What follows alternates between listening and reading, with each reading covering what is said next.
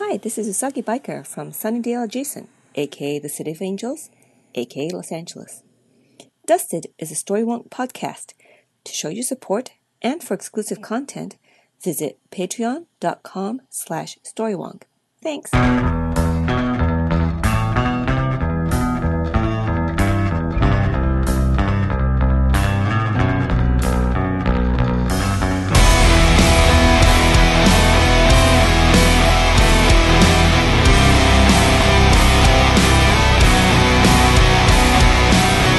Hi, everyone, and welcome to the show. I'm Lonnie Diane Rich. And I'm Alistair Stevens, and this is Dusted, your we know at least as much about telekinesis as Wesley, Buffy the Vampire Slayer podcast.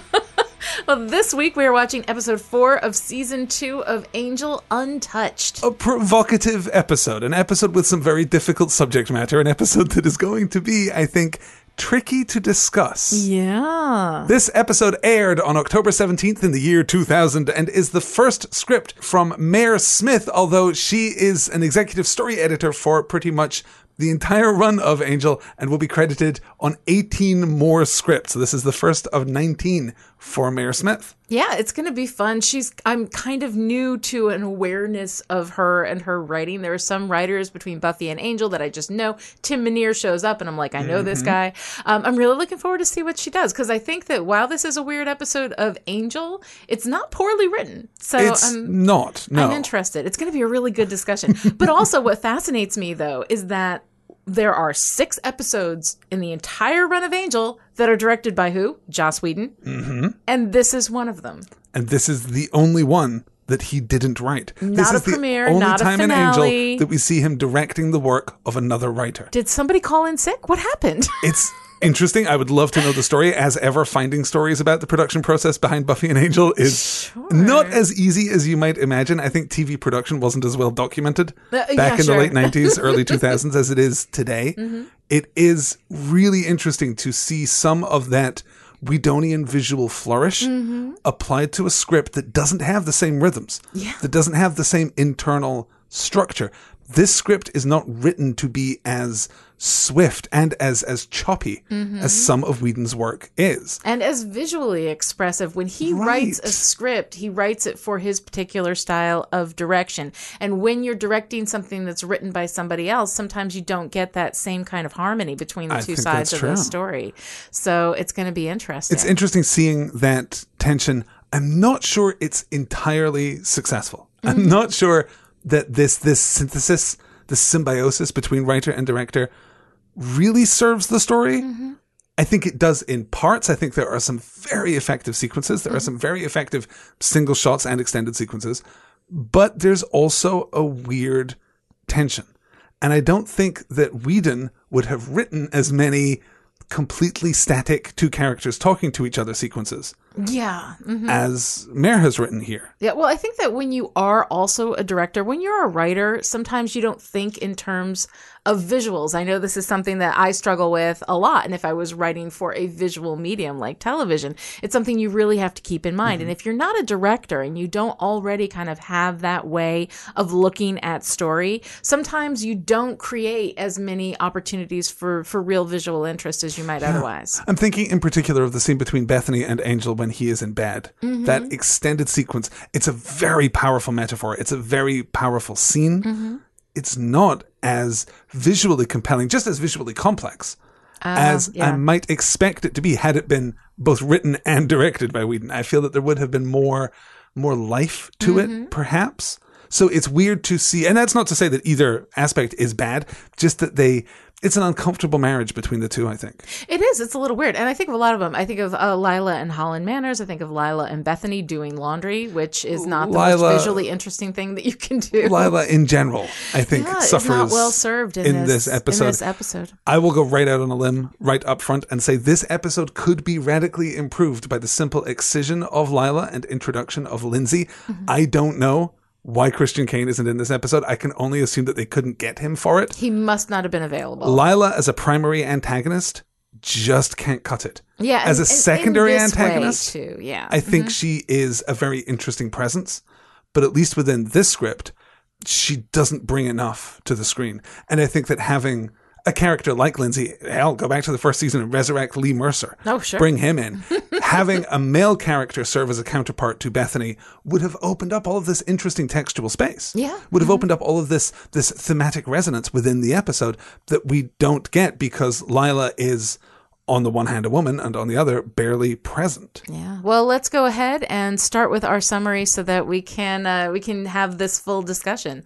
All right. So we open on Lila sneaking into Lindsay's darkened office at Wolfram and Hart and snooping until Darla comes out of a shadowy corner. Right. Where she's just been hanging out in her party dress because Right. that's what I do. I put on a party dress and I stand in the corner and wait for somebody to walk in and break into somebody's office. You need to be careful because listeners don't know you and they can't see you, so they might think you're being sarcastic. It's such a weird sequence. Why does Lila not know that Darla is in Lindsay's office? Why is Darla hanging out in Lindsay's office? Is she the attack dog in Why case somebody doesn't breaks in? Lindsay have more security around his office and his personal files? The whole thing. I feel that one of the problems with this episode right up front is that we have declawed Wolfram and Hart. Mm-hmm. It just doesn't feel like they are as powerful or as capable as they should be. Or as dangerous, yeah. Which unfortunately makes Holland Manners look toothless in his scenes, which is so weird because he did such a great job at the end of the first season of delivering absolute authority and absolute menace. That stuff doesn't work, and it's started right here. The idea in the first season that Lila could have casually walked into Lindsay's office and gone through his files, Darla or no Darla, would have been unthinkable. Mm-hmm. This just doesn't feel quite right. And that's a phrase that I feel like I'm going to repeat a lot through this episode. It doesn't feel quite right. It doesn't feel quite like our established continuity. Mm-hmm. It doesn't feel quite like our established tone for Angel. These don't feel quite like our characters, with a couple of exceptions. Yes. Mm-hmm. There's a lot of this that I think falls prey to debut syndrome. You know, I think this is the first script from a new writer for Angel, and Mayor Smith hasn't quite found her tone yet. Well, writing for television, especially when you've got a big writing staff like this and an established series, it's like hopping into a game of double dutch already in progress. And I think that can be really difficult when you first jump in. It can be kind of hard to get the rhythms right. But overall, I think that the writing itself is good. It just doesn't feel like writing for Angel. I think that's absolutely fair. And that's a point that we really should stress. The incidental dialogue is really pretty good throughout. And in some scenes, very, very good. Mm-hmm. The scene later between Cordelia and Bethany is fantastic. Just a great scene and a really sophisticated scene too. Mm-hmm.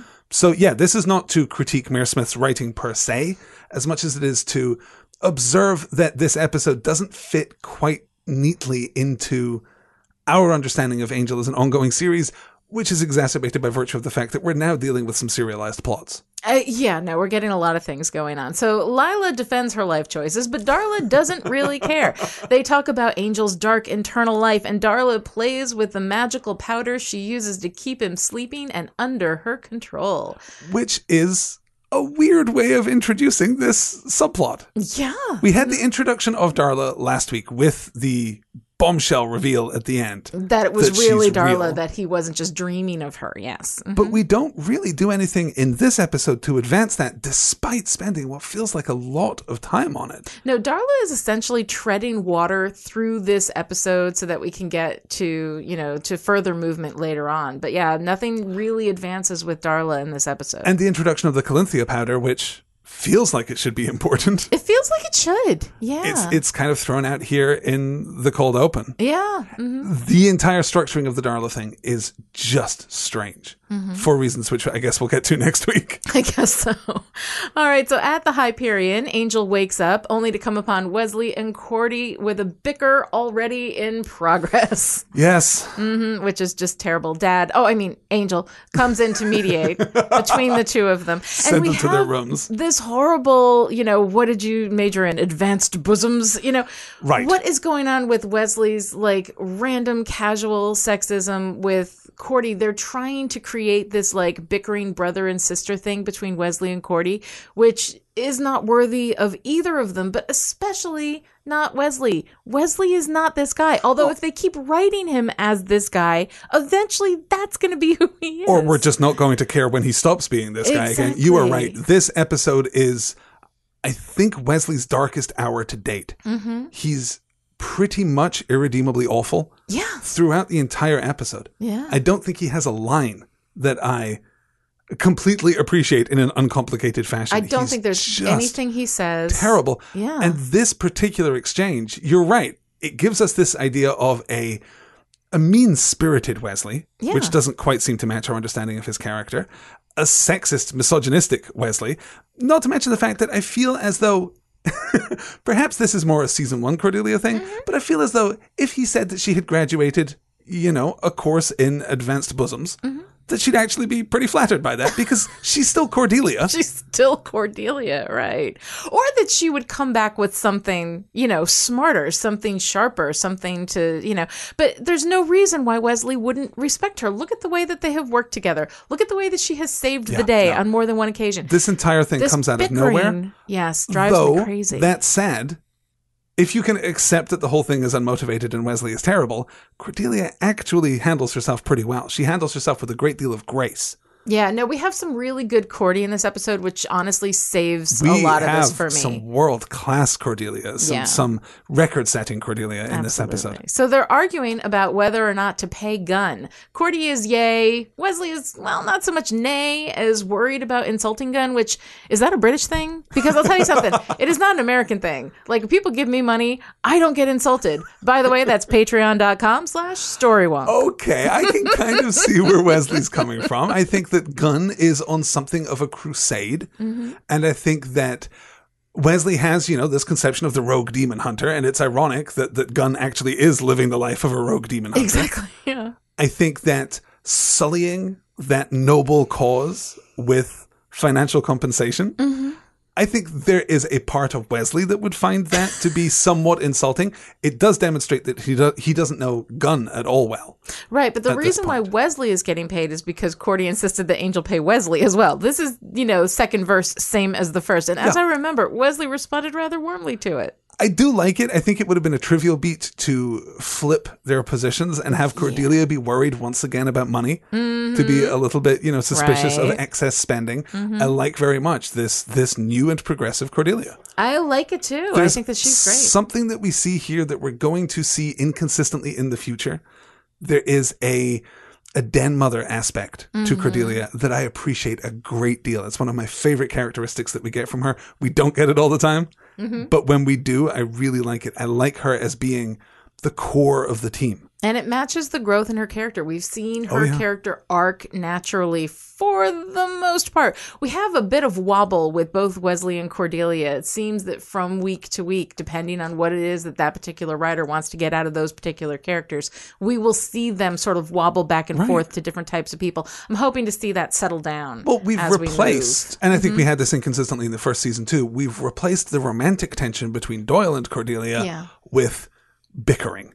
Which is less satisfying, but at the same time, I'm kind of glad that we didn't replace it with more romantic tension. No, I'm really glad that we, killed that with Cordy and Wesley since, they were in season 3 of Buffy. Like, that kiss was so awesomely, empty of all chemistry. It was fantastic. So I enjoy that about their relationship. So anyway, Angel gets cranky about the whole fighting thing. He threatens to fire Cordelia, but she's Vision Girl, so he agrees to just think about it. I love that exchange. No, I like it where she's like, no, I have absolute job security. It's almost like tenure in a crossbow. Wesley asks about Angel's weird sleeping patterns, but just as they're getting somewhere with that, Cordy gets a vision. There's a girl, an alley, and big trouble. Angel runs off, and Wesley tends to Cordelia, who says that Angel is going to be too late. But too late. For what? For what? Nice to see us back with Cordelia's standard issue prophetic vision. Yeah, no, that we've got her actually using the thing that, makes her part of the team. So in the alley, we have 2 guys attacking a girl who telekinetically smashes them with a dumpster. So that's kind of fun. The end of our cold open. Yep. A kind of classic Buffyverse inversion. Kind of takes us all the way back to the opening of the first episode of Buffy the Vampire Slayer. Exactly, where we thought Darla was going to be the victim, and she ended up being the perpetrator. We like playing with that kind of texture in the Buffyverse. Fairly effective, I think. How does it work for you as an introduction to Bethany? I don't feel like we get much of Bethany. I mean, I do like that that we do get a sense that she may not be entirely in control of what's happening. She does try to warn these guys off to get them to leave her alone because she knows that something's going to happen. I find Bethany most interesting retrospectively at the end of the episode once I understand everything that's going on. I look back on it and I can see a little more texture. So do you feel that you get to a point at the end of the episode where you understand her? A little bit better. Yeah. It has sort of a superhero origin story feel to it, so that at the end, I feel like her adventures are just beginning. That is by no means a poor comparison. It absolutely feels like the opening issue of an X-Men storyline, something like that. It doesn't feel like an Angel episode, though. It doesn't feel like an Angel story. No, it's completely inconsistent with an Angel story, but I think that we'll talk about that toward the end of the episode once we've got everything laid out, because there's some very interesting observations I want to kind of throw into that discussion. So we break for our opening credits, come back to the alley where Angel arrives after the medics have carted the smushed predators away.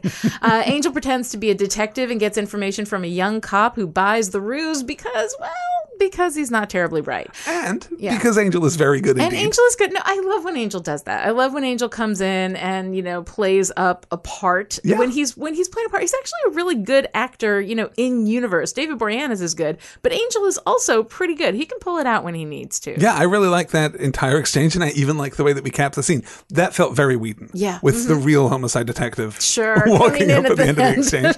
That absolutely felt like Whedon. No, I like that a lot. And it may have been a little Whedonian insert, who knows.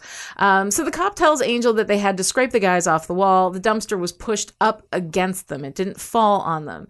Angel sees some blood, realizes it's not the smushies, and asks if anyone saw a girl. Perhaps it's the smooshers.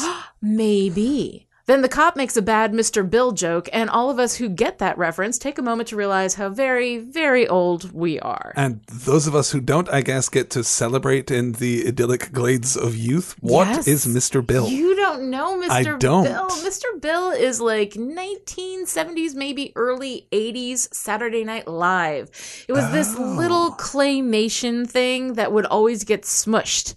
And he'd, oh, no! And that was the joke, basically, is Mr. Bill just getting destroyed in 1,000 different ways. And they would have this be like one of those little 1 minute, like a children's show interstitial thing that they would do. Okay. So I'm going to have to go to YouTube and show you some Mr. Bill. I think I'm probably good. I feel like I get the joke. No, I think until you see it. No, I'm pretty good. Pretty good. Reminded of the rule, of course, of late 70s, early 80s Saturday Night Live, which is either do something good or do something bad 100 times. Oh, no, absolutely. Mr. Bill is the 100 times. Yes. So Angel walks into a nearby building and finds a young girl bleeding and scared. She tells him to stay away from her and tries to leave. Angel approaches her and a length of rebar flies up and impales him. She starts to run off, but then stops in surprise when Angel gets up and pulls the rebar from his chest, which in all fairness, I would guess would be surprising. We're impaling Angel a lot these days, aren't we? We are. It's kind of fun. It's a great special effect. Angel gets impaled like every week. Specifically, the effect of him pulling the rebar out is actually very good. It is really good. That is very good. A little bit horrifying. But he has had so many things. Just honestly, he's got a whistle when he walks. And I want to say at this point that we are in safe hands as far as the episode goes. I felt at least very confident about this episode because this is Angel. This is the archetypal Angel. He was all swimmy and out of sorts last week, and even in the cold open, this feels different. He's doing the thing that he is here to do. And I really appreciated that. Bethany, a little odd, a little unconventional, even for our damsel in distress of the week. Yeah, Bethany feels a little weird because she is both kind of victim and perpetrator all rolled into one. Yes. Here's the thing about Bethany. It feels to me throughout the episode as though we are anticipating a Christina Hendricks in Firefly turn. Yeah. That we are anticipating the moment when she is going to reveal herself to be something other than she is. And we don't ever get there. Instead, we try to synthesize both sides of her personality into one character. And it just, for me, doesn't work. It just doesn't hang together. I find it very difficult to get a definitive perspective on this episode because I can't get a definitive perspective on Bethany.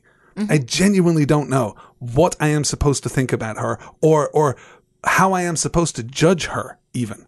Well, I think it's that, superhero origin story thing. Like, she has her own story going on right here that is kind of independent of Angel. It's kind of something that she has to deal with on her own and she has to realize on her own in order to find the answer that she needs. So she's set up to be, victim, but she's also the danger. She's also the thing that is dangerous within one person. And it's kind of a weird thing. She has to save herself from this. Angel can't save her. Right, because she's not unaware of the danger. Yeah. She's actually leaning into the danger. But we also have this weird imbalance between her home life and then her runaway escape to California. Yeah. We have this weirdly inserted backstory between Lila and Bethany that I suppose we'll get to later. In a moment, yeah. The whole thing just feels incomplete or overstuffed. It's one of those two things. I feel like I'm not getting enough information to figure out this character, or I'm just getting too much information that there's just, this character contains too many contradictory points. Because the Bethany that I feel like we meet here, or the Bethany that we see opposite Lila, doesn't feel like the Bethany that we get later in Angel's bedroom. No, there is some weirdness that goes on with Bethany throughout this episode. And I think that part of it is that this is a protagonist shoved in a supporting role position. So yeah, I don't know. It's a little weird. So Angel explains that he's different from most people, just like her. He guesses that the men in the alley tried to hurt her and she stopped them. She thinks he's hitting on her and he says he's not, but she doesn't find that terribly comforting. Before she leaves, he asks her to take a business card and get in touch if she needs help. He won't hurt her and she can't hurt him. Which is a nice beat. It is really nice. I like that he says that to her, knowing that what's bothering her is that she knows she's dangerous and she doesn't want to hurt people. Yes. I'm a little puzzled by the, well, hey, you just go out into the world, you incredibly dangerous person. Right. Because and if you decide that you need help. Yeah. She killed those guys, but those guys deserved it because they were trying to rape her. So I guess, if you're only smushing bad people, then go ahead, Right, but if she's only smushing bad people, then Angel should be safe to approach her. This is it. We're setting up this weird kind of double standard of danger from Bethany. And I don't know quite how I feel about that. I don't either until we address that later, which I really kind of like. The girl arrives at an apartment door, which opens before she can put her key in the lock. Oh, hey guys, look, it's Lila. Inside Lila's airplane hangar. I'm sorry, I mean apartment. She calls the girl Bethany. You were right the first time. Seriously. What is this set? I know. It is the biggest space I have ever seen, like, a human person live in. And I understand that Lila, is a lawyer, first of all, but also a lawyer working for evil. So that means she's got extra money. So but I don't think that Lila, given the opportunity to live anywhere in whatever kind of apartment she wants, would choose to live inside of a space that big. It's such a weird tension because we introduce the space and it's all, brushed concrete. It looks like it could be a redress of one of the, let's say, quasi-industrial sets that we've had in the past, the kind of place where Gunn's gang would hide out, for example. Right. It feels like it might be a redress of one of those sets. It's all very kind of late 90s parasuit, corporate evil.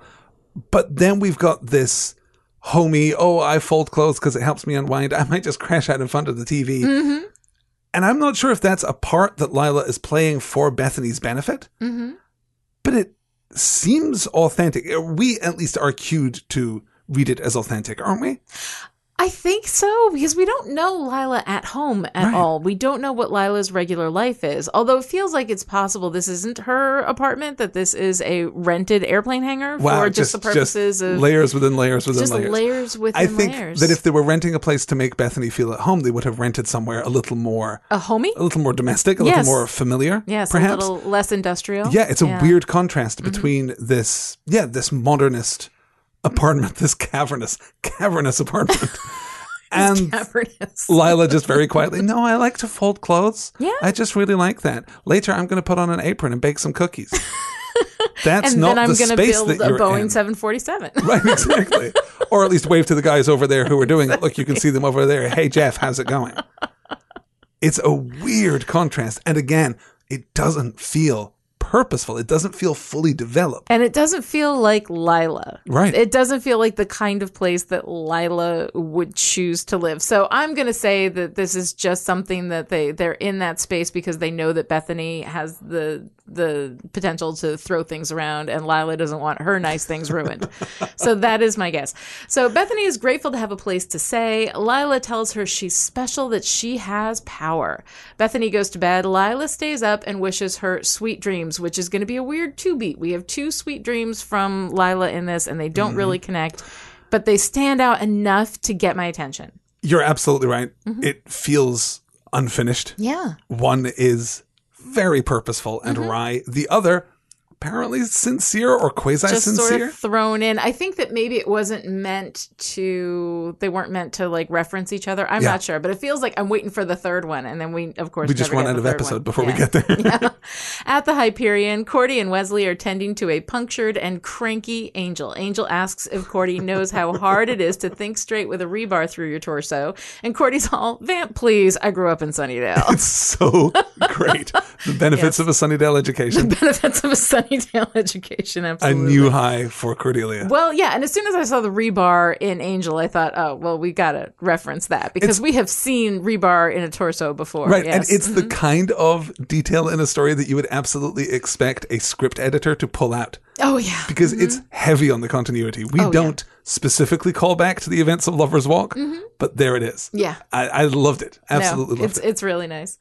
So they try to figure out who this girl is. Angel is certain she's not a demon. He suspects telekinesis. Wesley gives the dictionary definition of telekinesis, and he's tapped out. That's all he's got. Okay, let's interrupt it right there. Okay. Because do you buy that? No. Nor do I. No, I believe that. I mean, I know more about telekinesis.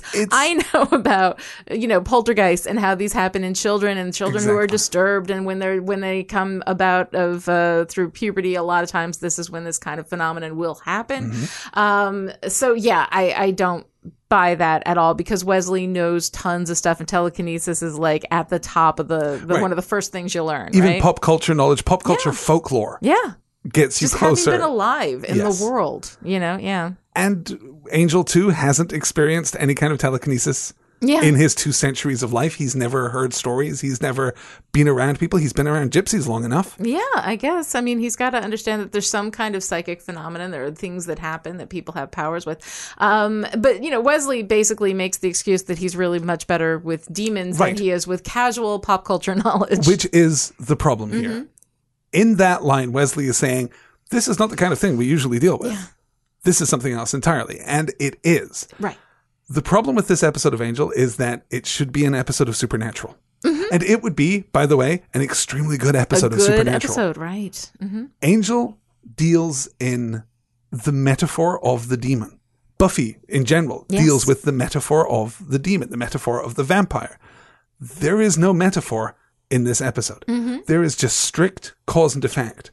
Yeah. And that's really tangled. That's where I think we fall off with this episode. That's where I think it's not an episode of Angel because we wrap the real life experiences in a metaphor.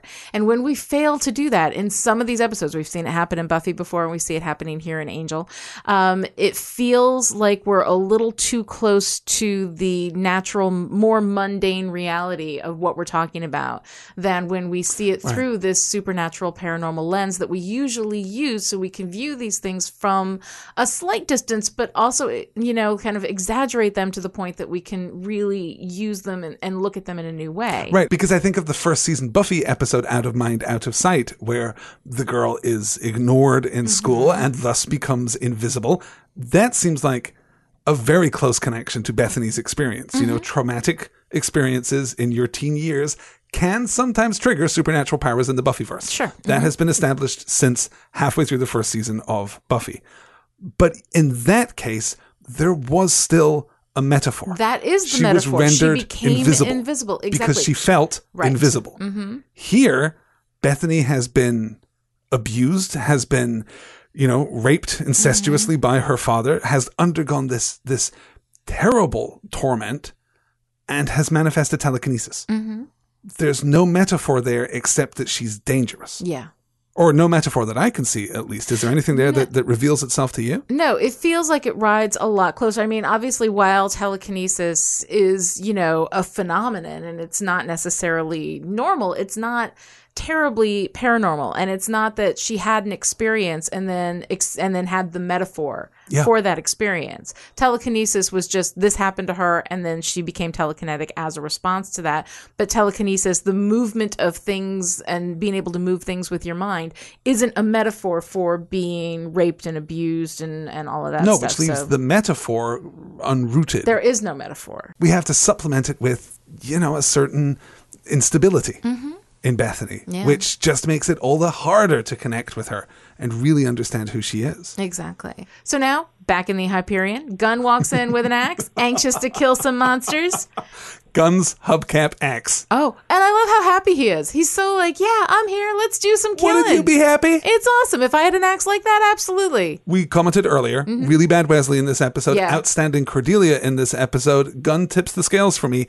Outstanding Gunn. I love Gunn. Yeah. He's just great. No, I love him when he's ready to just go scrapping. He's fantastic. Yeah, he's got that levity and that energy. Yeah. But isn't goofy with it. He isn't just comic relief. Yeah. He works for me very, very well in this episode. He's just genuinely a lot of fun. Arguably a new high bar for Gunn too. I think so too. I think Gunn only gets better as we go. Angel needs Gunn to do some legwork, find the smushed would-be rapists. On his way out, Gunn makes a comment about workman's comp, and Cordy urges Angel to pay him. And in this moment, I have to say, I kind of ship Cordy and Gunn. I love that moment where he's like, "You still protecting me?" And she's like, "Are you alive?" Then yes. I loved it. It's a really nice, bouncy relationship between Cordy and Gunn. I'm enjoying a lot. Yeah, I didn't ship it. It didn't feel like that kind of chemistry, but it did feel familial. I ship everything. My first response is ship. Well, luckily you could actually build a ship. All you need to do is borrow Lila's apartment. No, I totally which could also function as a dry dock. When Jeff's done with the aeroplane over there, he can get to work on that new cruise liner that she keeps in her bathroom. So the other thing that trips me up about this scene, specifically the end of this scene, is when Cordelia comments on Angel's sleeping habits. Yes. When he says he's going back to bed and she says, "Sure, you've been up for 3 hours." Right. The more light we shine on Angel's weird behavior, the more impossible it becomes to believe that no one is taking it seriously. We had that very slight reference, that very slight note of concern from Wesley at the beginning of the episode. Now here's Angel again going off to bed, and I get that Darla's spell is fogging his mind or something that we have no idea exactly what it's doing, I guess. Angel's been around the block. He's seen the effects of magic. He should be able to identify that something isn't right. Yeah, and he's lacking in essential self-awareness. Right. Yeah. If he can't, Wesley sure as hell should be on top of it. Yeah. It's frustrating to me that we have to just excuse it. It's one thing for Wesley and Cordelia to be unaware of the problem that Angel's having, sleeping either too little or too much, I guess. Acting out of character, being excessively cranky, all of those things. If he's keeping them at a distance, then that works. It doesn't work so well if they're aware of what's going on and just aren't paying it any heed. Yeah, and Wesley, I think, would keep a sharp eye on, our cranky vampire. If We've established that as canon, in fact. If Angel starts acting out of character, Wesley's going to be there. That's a vital point in their relationship. It's completely absent from this discussion. Yeah, well, especially because, Angelus could be there at any time. When Angel starts acting weird, you got to keep an eye out for that sort of thing. In case of emergency. Exactly. Break glass, remove steak, plunge it into your employer's chest. Pretty much the same rules of working at the DMV. No, pretty much. Absolutely. So at Lila's airplane hangar, Bethany lies in bed, staring into space. When she falls asleep, she dreams of being in an attic, vulnerable to a man who sneaks up behind her, calling her Rabbit. Really uncomfortable and gross and hard to watch and horrible and it is incredibly uncomfortable, but not necessarily in and of itself bad. If you're going to talk about this kind of child abuse, this isn't necessarily a bad way to do it. But again, it doesn't feel tonally compatible with the rest of Angel. No, you're right. I think as a means of approaching this subject, this is appropriately gross and difficult. Yeah. It doesn't quite feel right in its place in the episode, though. And I guess that's only compounded later. I guess this first instance isn't really too bad. Yeah. Well, so here's the thing, though. Like, we opened up with Darla and her weird purple sleeping powder, right? And so now we have this moment where in Bethany's room, Lila is watching her. The bed is shaking. A lamp flies out, knocks Lila in the head. Bethany runs out. She's really, really sorry, and she runs out. So are we supposed to take from that? Has Lila been applying this sleeping powder to Bethany to try to manipulate her dreams to bring out those powers? I wondered that's my exactly the presumption. same thing. But there's no clarity on that. There's certainly no clarity on it, and I would have expected some clarity. I would have expected a specific reference or a specific mention.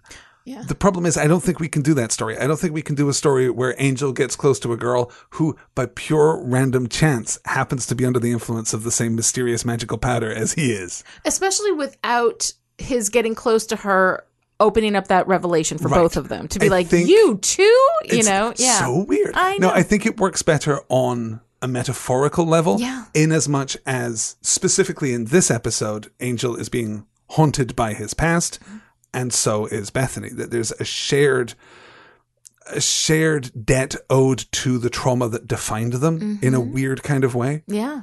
And we see it spill out into the real world in Bethany's life, not in Angel's, at least not yet. Not yet. No, well, we follow this up, right, with Angel's dream. He and Darla are having wild vamp sex in front of a fire. In Angel's room, Darla tells him the story as he dreams it, and then later Angel wakes up in his bed alone. In Angel's room, Darla tells him this story. Yes, so we see Darla in his bed telling him this story while he's sleeping, manipulating his sleep in a way that possibly Lila just manipulated Bethany's sleep. It's possible. Yeah. Really, though, I'm distracted by how much I dislike Darla being physically there in Angel's bedroom. Yeah, it's weird. I mean, I get that it's the Hyperion Hotel. I get that Wesley and Cordelia have their own apartments. I get that they don't live at the hotel. Space. Tons, sure. And it's importantly a public space that Darla wouldn't require any kind of invitation to go into. I just don't buy the idea of barefoot party dress Darla creeping through the halls of the Hyperion Hotel. I mean, getting a cab downtown first. And then, of course, getting a cab back to Wolfram and Hart so that she can hide out in the dark corner in Lindsay's office just in case anybody breaks in. It's weird. We are forced to address the actual physicality of it. And again, not yet, but we will later in the episode when Bethany visits Angel. And we see Darla just hanging out in a dark corner again. Sure, yeah. It's so strange to think that she is just really there. Yeah. Because her presence in the room is going to necessitate some kind of, the covers are going to be in a different place. She's going to leave a door open or closed when it was otherwise. Or there will be a smell left behind. I mean, let's not forget, Angel's a vampire. He has super smell. Yeah. So you would he think. Would recognize her physical scent in the room. And he's under the influence of this powder, so we don't know how his awareness has been dulled, perhaps. But that's another thing. Like, we have been excusing all of Angel's, weird out-of-character nonsense because of this magical spell or whatever that Darla has him under. And I think that's fine, but eventually you're going to have to tell us exactly what that does. Yeah. What is the extent of her influence and what isn't. And the more we're leaning into that, the more conspicuous it becomes, and the more overdue the explanation is. Absolutely. So the next day, Angel comes down to the lobby and asks for information from Cordy. They haven't found much. Wesley has researched telekinesis. He's gone from the dictionary to Wikipedia. And it's a psychic phenomenon that occurs during periods of extreme emotional distress. Right. Apparently only read the Wikipedia page as far as the abstract. Oh, sure. Well, Didn't who go reads into any more depth. than that? Well, Nobody. when you research, it's more of a skimming thing. And you always skip the warning up top that says, this may not be reliable information. It needs more editing. Yeah. And just go ahead and use it and report it to your boss anyway, because why would you actually research something? Again, this would have made a great episode of Supernatural. It would have, but it's not good Wesley, and it drives me crazy. No. Wesley is more thorough than that. Well, Wesley's about to get worse, so stick around, baby. So Angel's worried about finding the girl, but Cordy isn't. Bethany has just walked through the front door. So there are introductions all around. Bethany almost falls until Angel catches her, and Cordy tells her not to worry. And there's this moment here where she looks at them and she says, so it's a family business, huh? And Angel responds with friends. And that is a complete complete reversal of everything that we achieved at the end of season 1, where they said, "Are you family?" And he's like, "Yes, I'm family." Exactly. You know, so that felt weird to me. Did that stand out to you too? I don't like it. I don't understand the distinction. Angel is not himself, but he doesn't seem to be drawing away from Wesley and Cordelia. But, but he is in this weird way. I mean, he threatened to fire Cordelia earlier in this episode, then buckled which is completely immediately. not like him. Yeah, but He buckled immediately, weird. which makes me think that it was crankiness, it was grumpiness, rather than an actual desire to enmity. fire her. I think it's something much less specific, something much less, well-founded than that. It's just a weird beat. And it's the kind of beat perhaps that you might expect from an inexperienced writer. Someone who perhaps doesn't know that the distinction between friends and family is very important in Angel might just include that line as an actual clarification. It feels to me, and I'm willing to give, Mayor Smith the benefit of the doubt on this, it feels to me kind of like the weird Sweet Dreams 2 beat. Yes. Mm-hmm.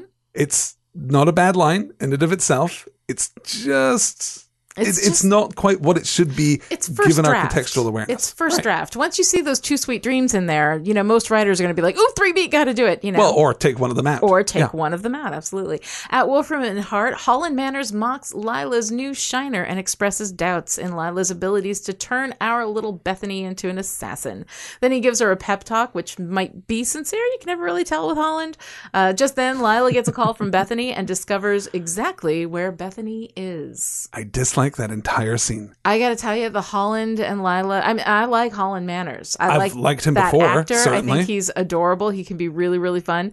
But he is not at all threatening. He has these moments of like, "Well, I don't know if you can do it." "Oh, sure, you can do it." He jumps right from doubt into a pep talk, and it feels really weird to me. We leave that scene, I think, feeling less impressed with both Holland and with Lila. And it's shot in such a weird way. This is what I was talking about Lila earlier, right? standing up, so the shot on Holland is looking down on him. Yes, rendering him powerless.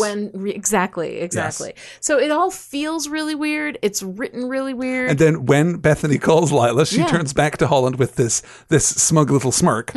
Which is, "You're not afraid of this guy, and in order for this whole storyline to work, you have to be afraid of this guy. Afraid of this guy, exactly. He's not a peer. He was just promoted upstairs. He is the most serious business." Yes. And this is actually what makes me absolutely certain that they couldn't get Christian Kane for the episode. Yeah. Because really, she should be reporting to Lindsay, who now has Holland Manor's old job. Yeah, and the nice tension between Lila and Lindsay is beautiful. We don't have that tension here with Holland Manners, not to mention the fact that he'll say something in 1 minute and then completely undercut it in the next minute. Right, which worked well enough back when he was talking with Lindsay, because what he was addressing, it wasn't a rhetorical flourish. Yeah. He was actually addressing Lindsay's inner conflict.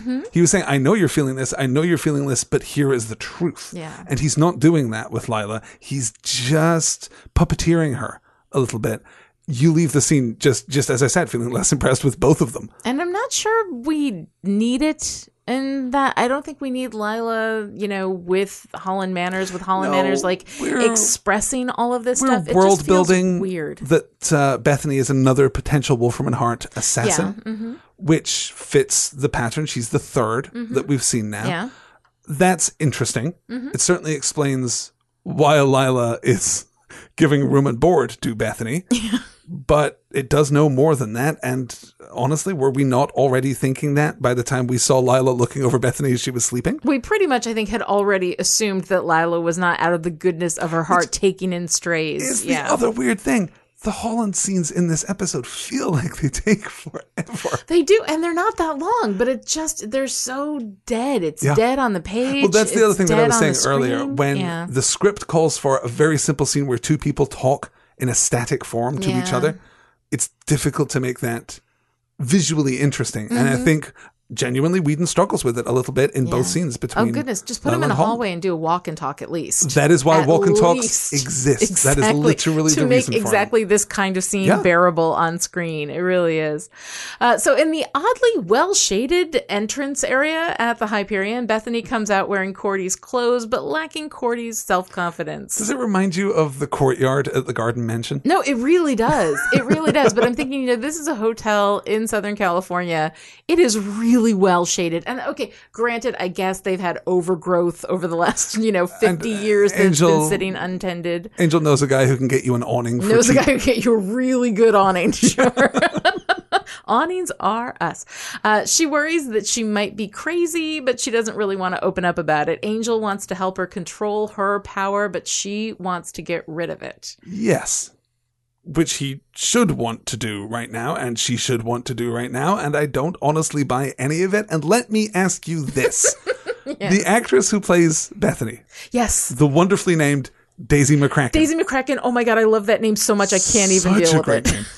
My question is this. Is she great, or is she not very good? I think she's great. I think the character of Bethany. I'm asking genuinely. I know, no, because you could read it either way. You There really is could. some ambiguity there. I think I like the way that she plays Bethany. I don't think she fits in Angel. Mm-hmm. And I think that that's where that weirdness comes from, because she's good, but she doesn't belong here. This isn't where this kind of story is told. This isn't where this kind of character lives. You take a character like this and you put her in an episode of Supernatural, it would work. Yeah. You keep this character in Angel and you cast it with someone like Alona Tal, for example, who brings a genuine light, like an innocence. Bethany, for me, is too scarred and too inconsistently self-aware. Mm-hmm. And I find that really difficult. That's why I keep expecting her to make that Christina Hendricks turn. Sure. She's sweetness and light in the first act, and then she reveals her true colors. And the first act was an act. Yes. This was her pretending to be someone other than she is. This is how she gets close to Angel, that this is how she, But she's not pretending. It's clear in the episode that this is weirdly genuine. It just feels as though there's a subtext or a reveal that we're constantly waiting for. You're waiting for a shoe to drop that just isn't there. Exactly right. Yeah. Mm-hmm. Or at least I am. Does that match with your experience? No, absolutely. Because I think that there's something about her that feels so inconsistent. And I can't tell if it's in like the character herself, that the character is inconsistent, or that just that this kind of character is inconsistent and it's sort of like rubbing uncomfortably up against the world of Angel as we know it. But here is my question for you. Okay. Is it wrong for me to write a book with a heroine named Daisy McCracken? No, what I really want to do is write as Daisy McCracken. Have that be my pseudonym. I will send her royalties. In the lobby, Cordy shares with Wesley that she's getting a weird, almost sexual vibe off of Bethany, and Wesley's head raises as though that is the key to everything. And I guess it does turn out that way, but it's still weird. Doesn't know a lot about telekinesis. Does No. our Wesley. A lot about Freudian psychology. Yeah, absolutely.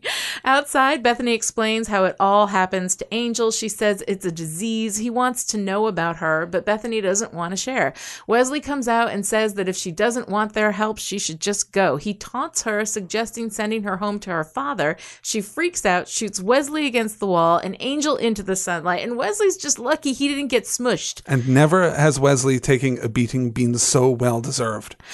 I gotta Because tell what you, the hell? No. Why in the world? And Wesley would never do that. That is like taking a flame. If he really understood exactly what was going on with Bethany, the thing to do is to calmly sit her down and give her maybe some chamomile tea and say, hey, I think that maybe this is what's going on. Or Try even to connect with her on a personal Cordy level. talk to Right. her. This provocation is completely indefensible, I It think. is And it's absolutely indefensible one of the not worst just things that Wesley's ever done. it's not just indefensible from inside the world of Angel. It's not just that we want to defend Wesley because we generally like Wesley and this is not his finest hour.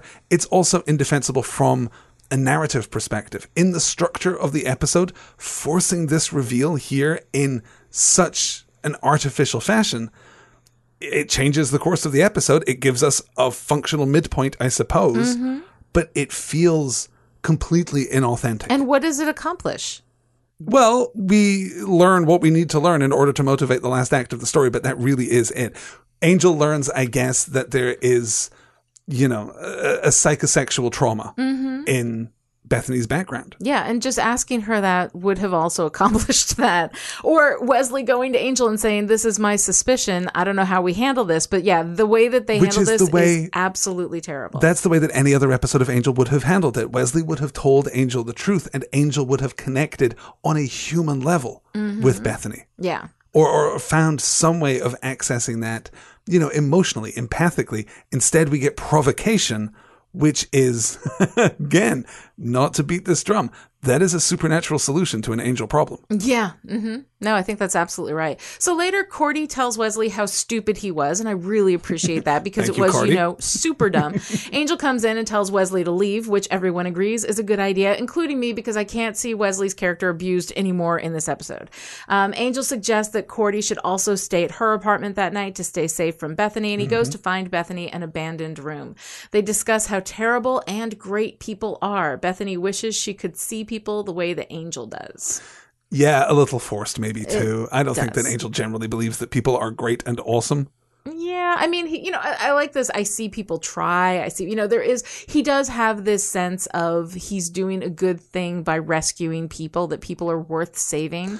But he doesn't have this overly innocent, like all daisies look at everything. This, as an encapsulation of Angel's worldview, is a little perfunctory, I think. But it is. I see what we're doing. I see the connection that we're trying to draw here. Yeah. So we smash cut to Dream, Angel, and Darla having vamp sex by the fire while Angel sleeps in his room. He wakes up to find, and this is so weird, he wakes up to find Bethany in the room with him. She says she heard a voice, thought maybe Angel was awake. Angel says it was a nightmare, but Bethany suspects it was a different kind of dream. And so we have, of course, the joke about the covers.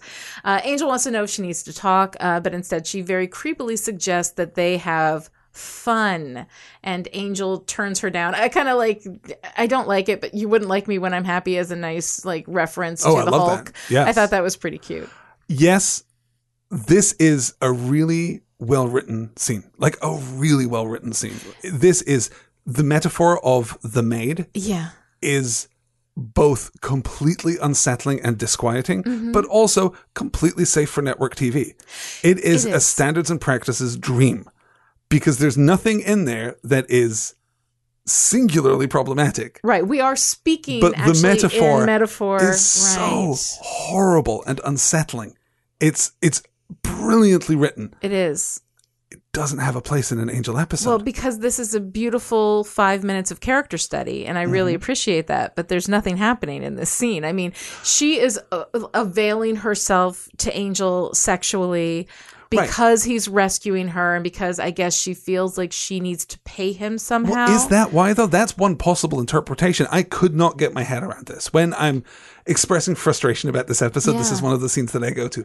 Beautifully written as a character study. I think you're absolutely right. What does this tell us about Bethany? I genuinely have no idea. Yeah. Is she trying to offer gratitude? Well, you don't generally offer gratitude in quite such a damaged and belligerent way. Well, I mean, maybe people who have been horribly damaged, maybe that's what they do. Maybe the people that she has been around have expected that from her, and that's what she grew up with. But if that's what she's playing to, then it's not just about gratitude, it's also about safety. It's also about looking for some kind of reassurance. But in this scene, it seems like a test. It could also be a test. I think that's also a possible interpretation. That's what it seems like to me. She's so angry. And she should be, And I think it is really well written. I think the metaphor is beautiful, but it is uncomfortable, and it's not a scene in Angel. And she's at her angriest when he finally turns her down. Yeah. I think if it's a test, which is a possible interpretation for at least the first half of the scene, I don't know what to make of that conclusion then. And it's not that Bethany in this scene is incomprehensible. I think I could figure Bethany out here. It's matching this Bethany to the other Bethanies that we've seen in the episode so far. I think she gets angry because he is proving that there are good people in the world, that there are people who won't take advantage of you. And she may be somewhat more comfortable, or at least a world she understands is one where everybody is going to take advantage and everybody is going to abuse you. That is absolutely another possible interpretation. So, I mean, I think I can't say for sure. It's very complex and it's really interesting, but it's we're all of a sudden stopping this story to have this character study. And it's another really slow sequence where Angel isn't completely himself because he's awoken from this dream of Darla. We get the weird exit of Bethany, seeing that Darla is still lingering outside. Yeah. The whole thing just feels, I don't know, somewhat atonal and somewhat inconsistent. No, it really does. And I think that that's probably something that we can say about most of the stuff in this absolutely episode. is, as I have over the course of the last 45 minutes. At Wolferman Hart, Holland Manners lectures Lila in our second interminable scene about controlling Bethany and getting her away from Lindsay's project. At the Hyperion, Angel tries to train Bethany to control her powers using one of Cordy's scarves. Why? Because... Why is he trying to train her to use her powers? This is not the X-Men. This is... Right. This is the training control. He's Mr. Miyagi. What is he doing here? No. And she wants to get rid of her powers, which may not be an option. So he's trying to teach her how to control them. And that's part of an arc for her. But again, that's a different story. Completely different story. What is our goal here? That's an excellent question. You know, I mean, are we, because the danger is Bethany. She is also the victim. And so do we think that we're going to make her less dangerous by showing her how to control these powers? I mean, I'm guessing that's what they're getting at. Well, it could well be, but we don't know anything about telekinesis. Apparently, Angel has never heard of it, and Wesley has only read the abstract on Wikipedia, so we don't know any more than that. We don't actually know that it can be controlled, and we don't know that controlling it would be good for Bethany. Yeah. It's only been less than 24 hours since she showed up at the Hyperion in the first place. What we're really doing in terms of the plot is waiting for Gunn to come back with information about the hired would-be rapists. Yes. All we're doing is passing time.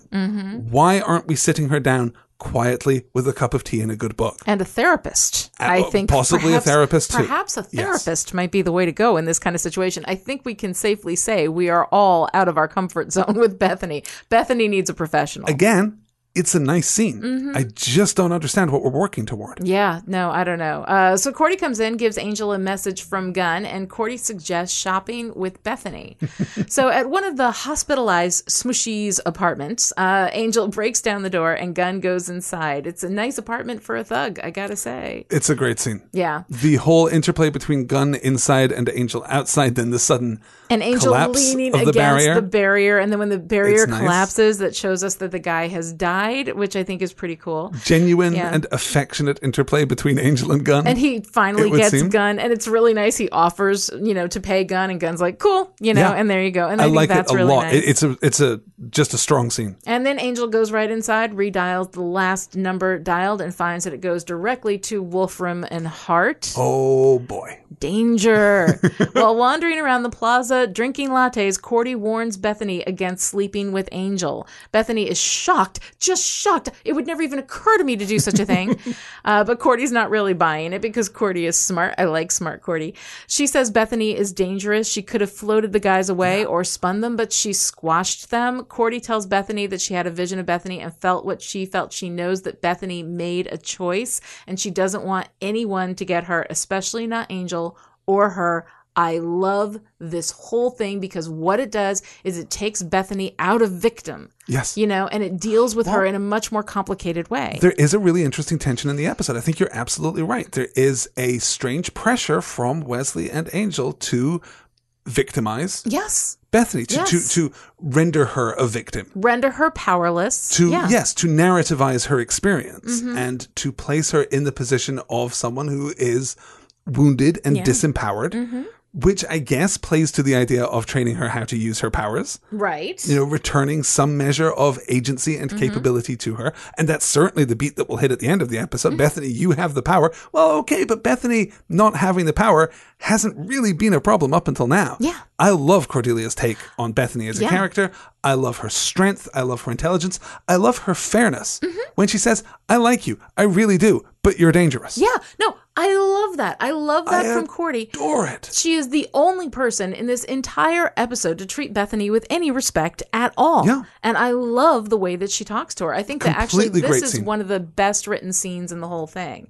So Bethany asks Cordy about Angel when a guy steps between them and casually injects Bethany with a drug. A moment later, two other guys grab Bethany. Cordy manages to get Bethany away from them, but as they run, a couple more guys come out of a van and grab her. So this is starting to feel like an an Improv Anywhere event. Like all of a sudden, it's all these guys jumping out of the crowd to do this thing in concert. Cordelia waves a fist in the air. Damn flash mobs! I know. No, it's crazy. I mean, how many guys are working it, and they all have one job. Wolfram and Hart, they have resources. One job. We got backup plan Apparently. upon backup plan. Yeah.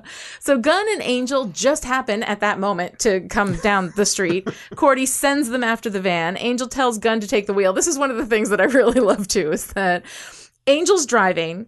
So they come around the corner. They have it to be. Then Angel tells Gunn to take the wheel. Gunn has to shift over. Why didn't we just have Gunn driving in the first place? I guess because it's Angel's car. It's Angel's car, and Gunn driving would have been inconsistent. I think you just answered your own question. It would have been, yeah, but it felt weird. So then Angel hops on top of the car, jumps into the van.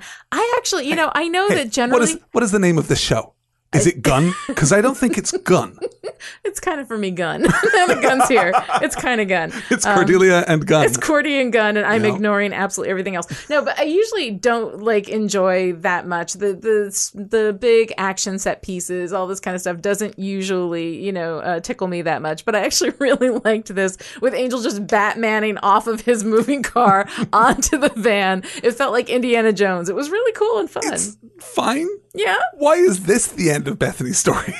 Because why is this what we're doing with it? None of it makes sense. I'm just enjoying the moment. I am just getting the most that I can out of every moment of this episode. But I'm being kind of playfully critical there. But there is a problem here, which is, again, we're going to lean on the idea of Bethany's empowerment, disempowerment, and agency very clearly and very powerfully at the climax of the episode. Right. Here she is, again, by the script this time, by the story, by the narrative. She is disempowered and turned into a victim. No, absolutely. Again, by men. I mean, this is all of the men and Lila, who's kind of a man in a lot of ways. No matter their intention.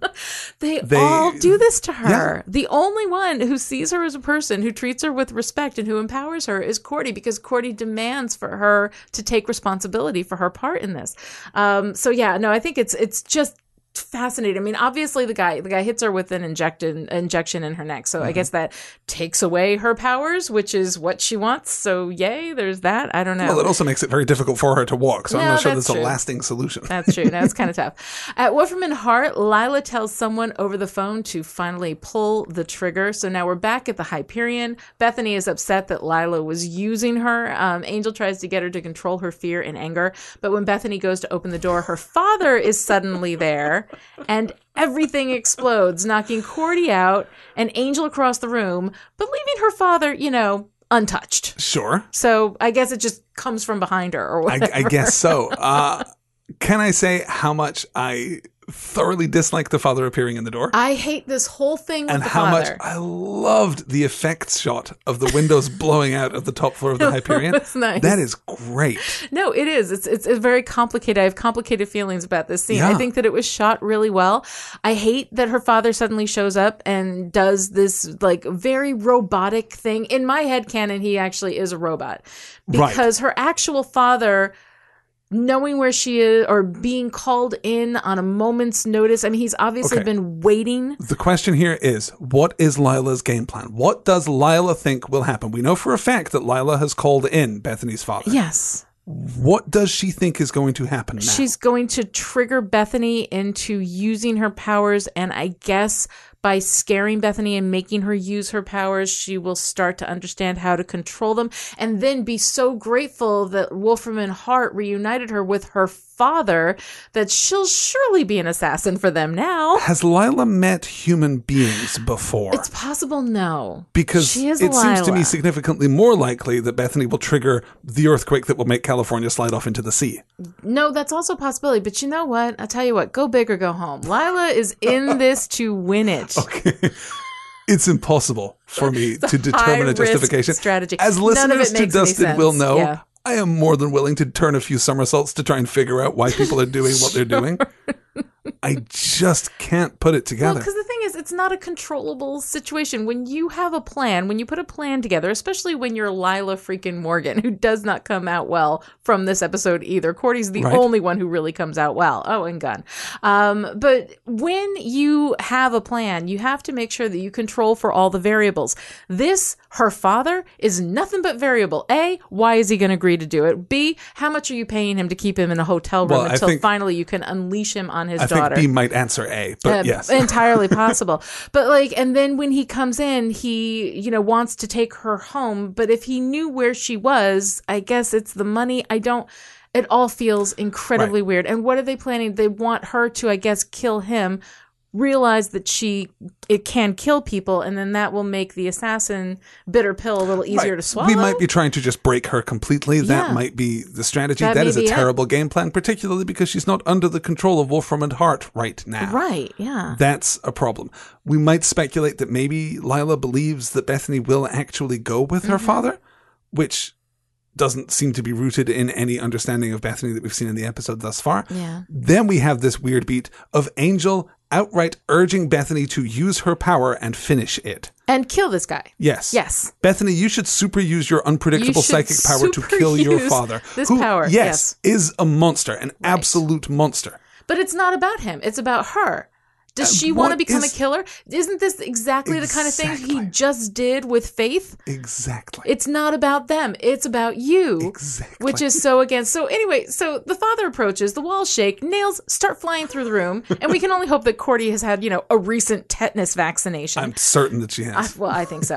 So the walls crumble. Bethany finally gets control over everything. She throws her father out the window. He goes screaming to the ground. She stops him 6 feet before the asphalt, gives him a nice little stop, and then drops him from there. So he is unhurt and able to run off and molest other girls another day. I guess. I mean, we don't want Bethany to kill him. But I really don't want this guy running around Los Angeles. We still want there to be natural narrative justice. In jail. Yes. We still want him to be like the rest of the world, to be safe. Because, by the way, if we're looking for a monster in this episode, we found him. Here he is, guys. So, I don't know. That whole ending does not feel right to me. We really need to take care of the father and make sure that he is not hurting anybody else. Right. And it's particularly dispiriting because you finally feel as though the episode has got its feet under it. We have that great Gun Angel scene. Then we have the great Cordelia Bethany scene. And from there, even the action sequence is good. From there, though, it just spirals out of control. We end up getting the climax from a different episode entirely. Yeah, no, absolutely. It's weird. Yeah. It's all weird. So at Lila's, Bethany is packing. Lila tries to get her to stay and work with Wolfram and Hart. She needs friends, after all. Bethany says her friends don't typically, hire men to rape her. So she's going to let that go. That's a weird beat to play for a joke, too. It is. It is a weird beat. It is. I mean, okay, a little levity in the script would perhaps be welcome at this point. That is a weird line to go for. Yeah, I think that Bethany just giving Lila a cold look at that moment would have been so much more effective. So Lila says she was just trying to make Bethany stronger, and as Bethany wills her suitcase into her hand from across the room, she commends Lila on a job well done. As Bethany leaves with Angel, Lila watches, and Lila wishes Angel sweet dreams. Now that, as an ender, I think is kind of neat, but it references back to the sweet dreams from earlier and doesn't you excise the first one and preserve the latter one. And I like the relationship between Lila and Angel here. Oh, yeah. I like did I mention you're not invited in? Exactly. He's a vampire. I like it. He's a vampire. But it robs Lila of really any authority at all. Just having Angel confront her in this domestic context. Strips her of her power. And that's a weird choice. No, I don't think Lila can come back from this.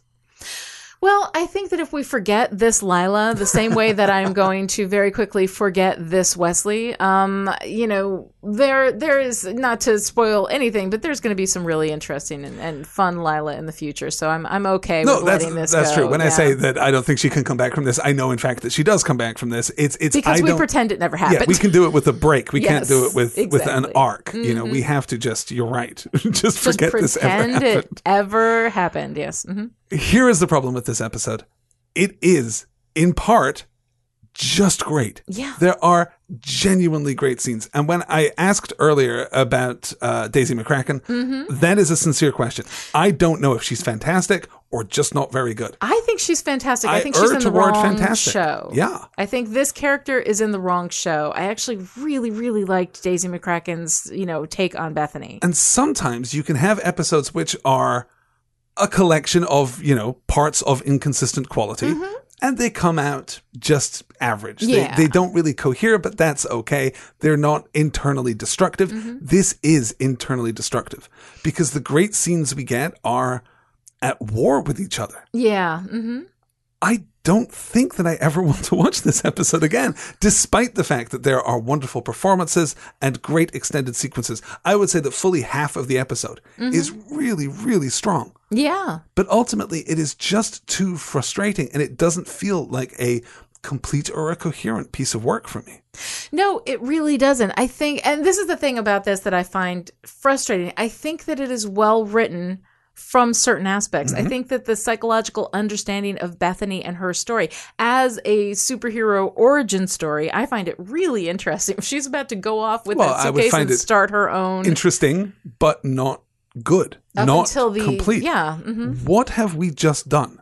We have taken a woman who is completely dangerous, who is completely unstable, because we get that line from Cordelia that says, you could have chosen to incapacitate those guys who were trying to rape you, and you didn't, and I get it, but that is on you. Yeah. You made that choice. You have to take responsibility for that choice. So that is a true thing that happened. So we have now equipped this unstable personality with a greater control of her telekinetic powers and sent her out into the world where her father is just at large. He's just out there somewhere. We haven't resolved her story. What we have done is packed a barrel full of gunpowder, attached and dropped it off at the neighbor's house. Yeah, and handed Bethany a lighter. Exactly.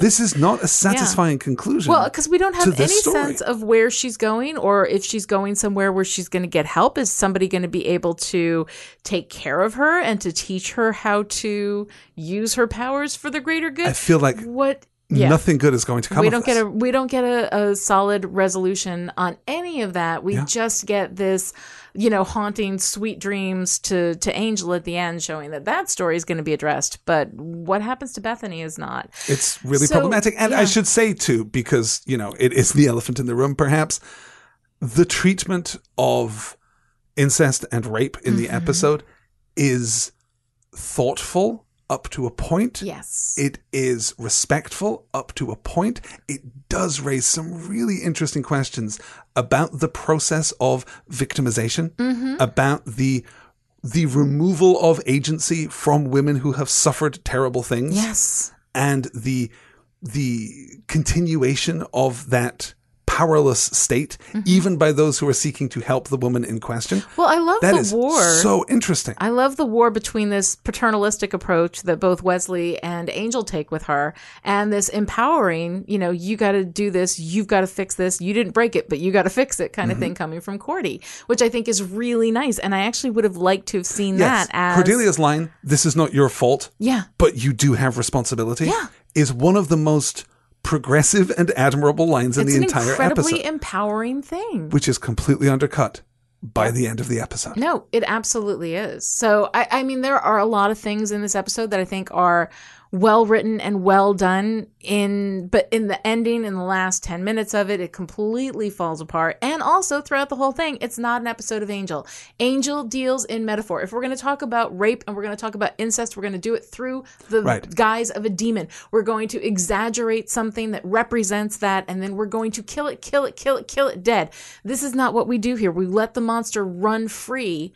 And this is an episode of The X-Files. This is an episode of Fringe. This is, as I've said before, an episode of Supernatural. An ambiguous ending in some of those environments is something in fact, is this not an episode of The X-Files? This is now feeling very familiar to me. Like an episode of The X-Files. Absolutely. And having an ambiguous ending in which a monster kind of is roaming free to strike again someday isn't unusual for that. But in Angel, we deal in metaphor and we also dispatch the monster. Well, no, I don't think that's necessarily true. I think that Angel, even more so than Buffy, is willing to deal with ambiguity, is willing to leave things unresolved. What we don't get, though, generally, is a world in which Angel has just made things worse. Yeah, true.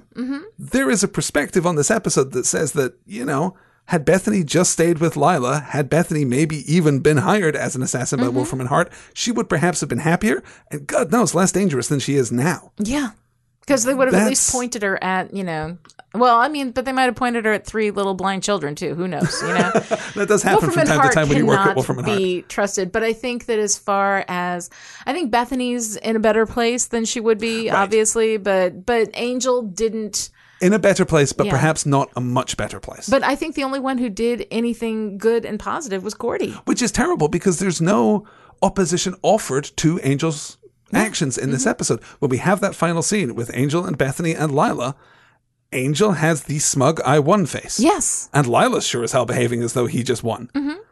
That's not how I read Bethany the episode. And Bethany is a pawn between the two of them, who is once again robbed of any empowerment, any individualization, anything that speaks to her and what she needs and what she's about. She is both victim and perpetrator, and we need to synthesize that, and we do it beautifully in this episode, or in this one scene with Cordelia, and then it all falls apart, and it becomes this sort of ridiculous thing. So I have to say, when I first watched it, I think I liked it a lot more than now that we've been talking about it. My opinion of it has sunk a little bit. So if we go into the rankings, where would you put it? The episode that immediately springs to mind as perhaps the most appropriate point of comparison and a good starting place for our discussion, I think, is Hero.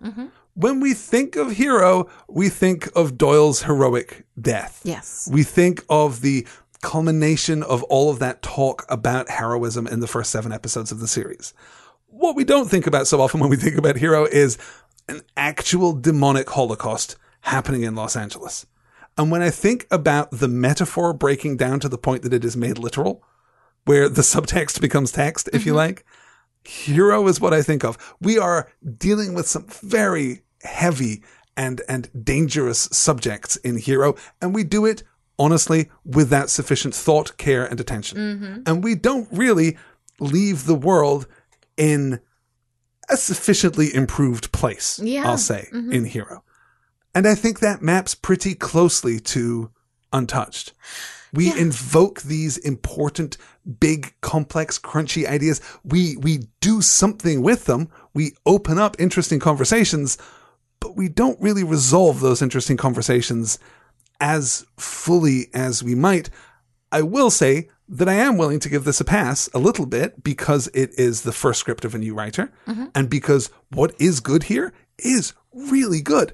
I'm not kidding when I say this is a series high for Cordelia and a series high for Gunn. Yeah. This is my favorite version of both of these characters so far, and that's not nothing. No, and they're really nicely written. I think that Hero is better, more cohesive, and more an episode of Angel, I think, especially given where it was. Angel really hadn't solidified itself into its own vision. It was still very fluid at that point. But as we look back on Hero, we can say pretty comprehensively that it's not a terribly consistent episode of Angel. It's not terribly consistent, but I think it was, given the time in which it aired, there was no consistent real read on Angel. But if we're looking at both of these episodes after the fact, they do kind of occupy that same. They're both atypical for Angel. I think you're right that Angel hadn't yet codified its own approach, hadn't quite codified in particular its own tonality at that point. So everything was sort of atypical. Angel everything at was that point. Sure. Everything in the first 9 episodes is a little atypical with a couple of exceptions.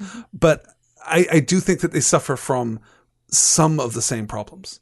Yeah, but you would put this lower than Hero? I would even put it lower. I think for me, it gravitates more towards She. Where it just doesn't feel like it belongs in this world. There's good writing there, which might bump it up a couple of points.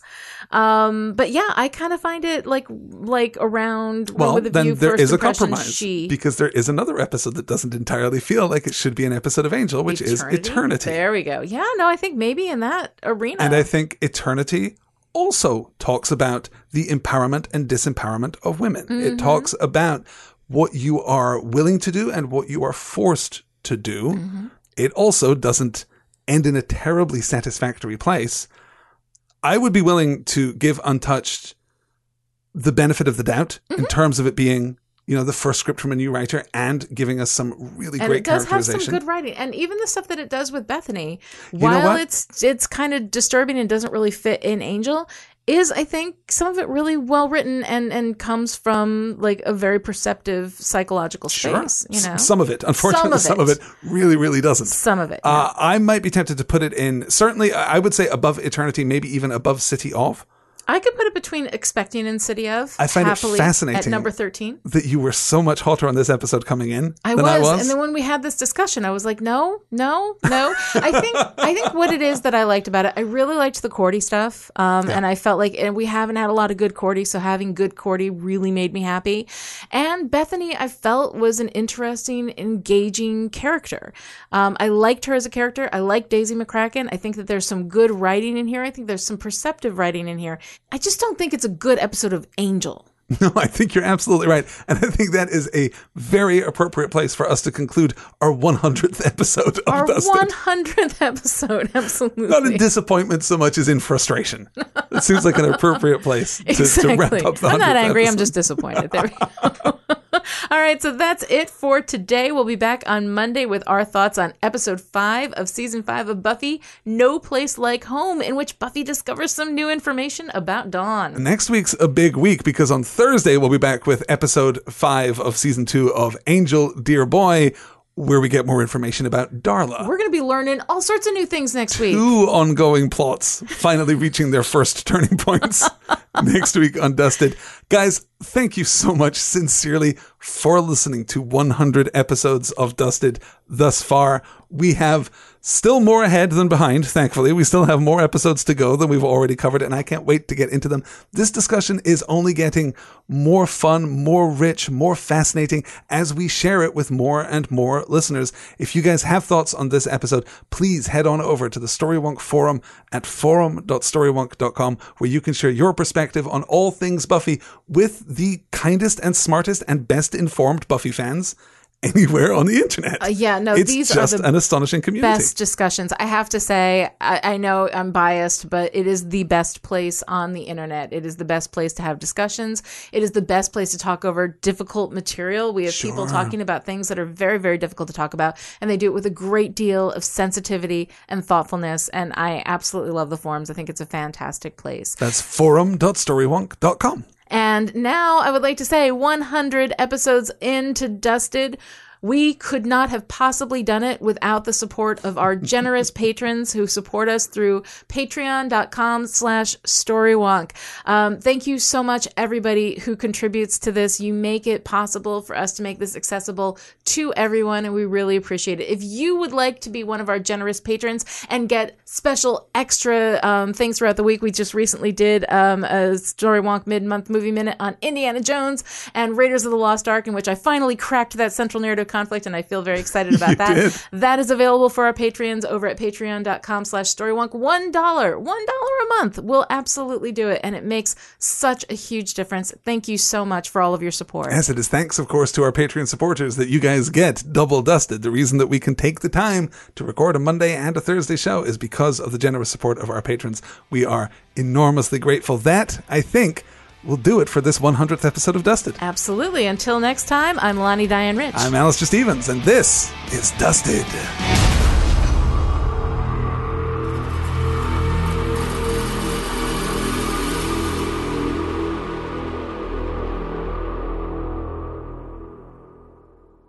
Grr.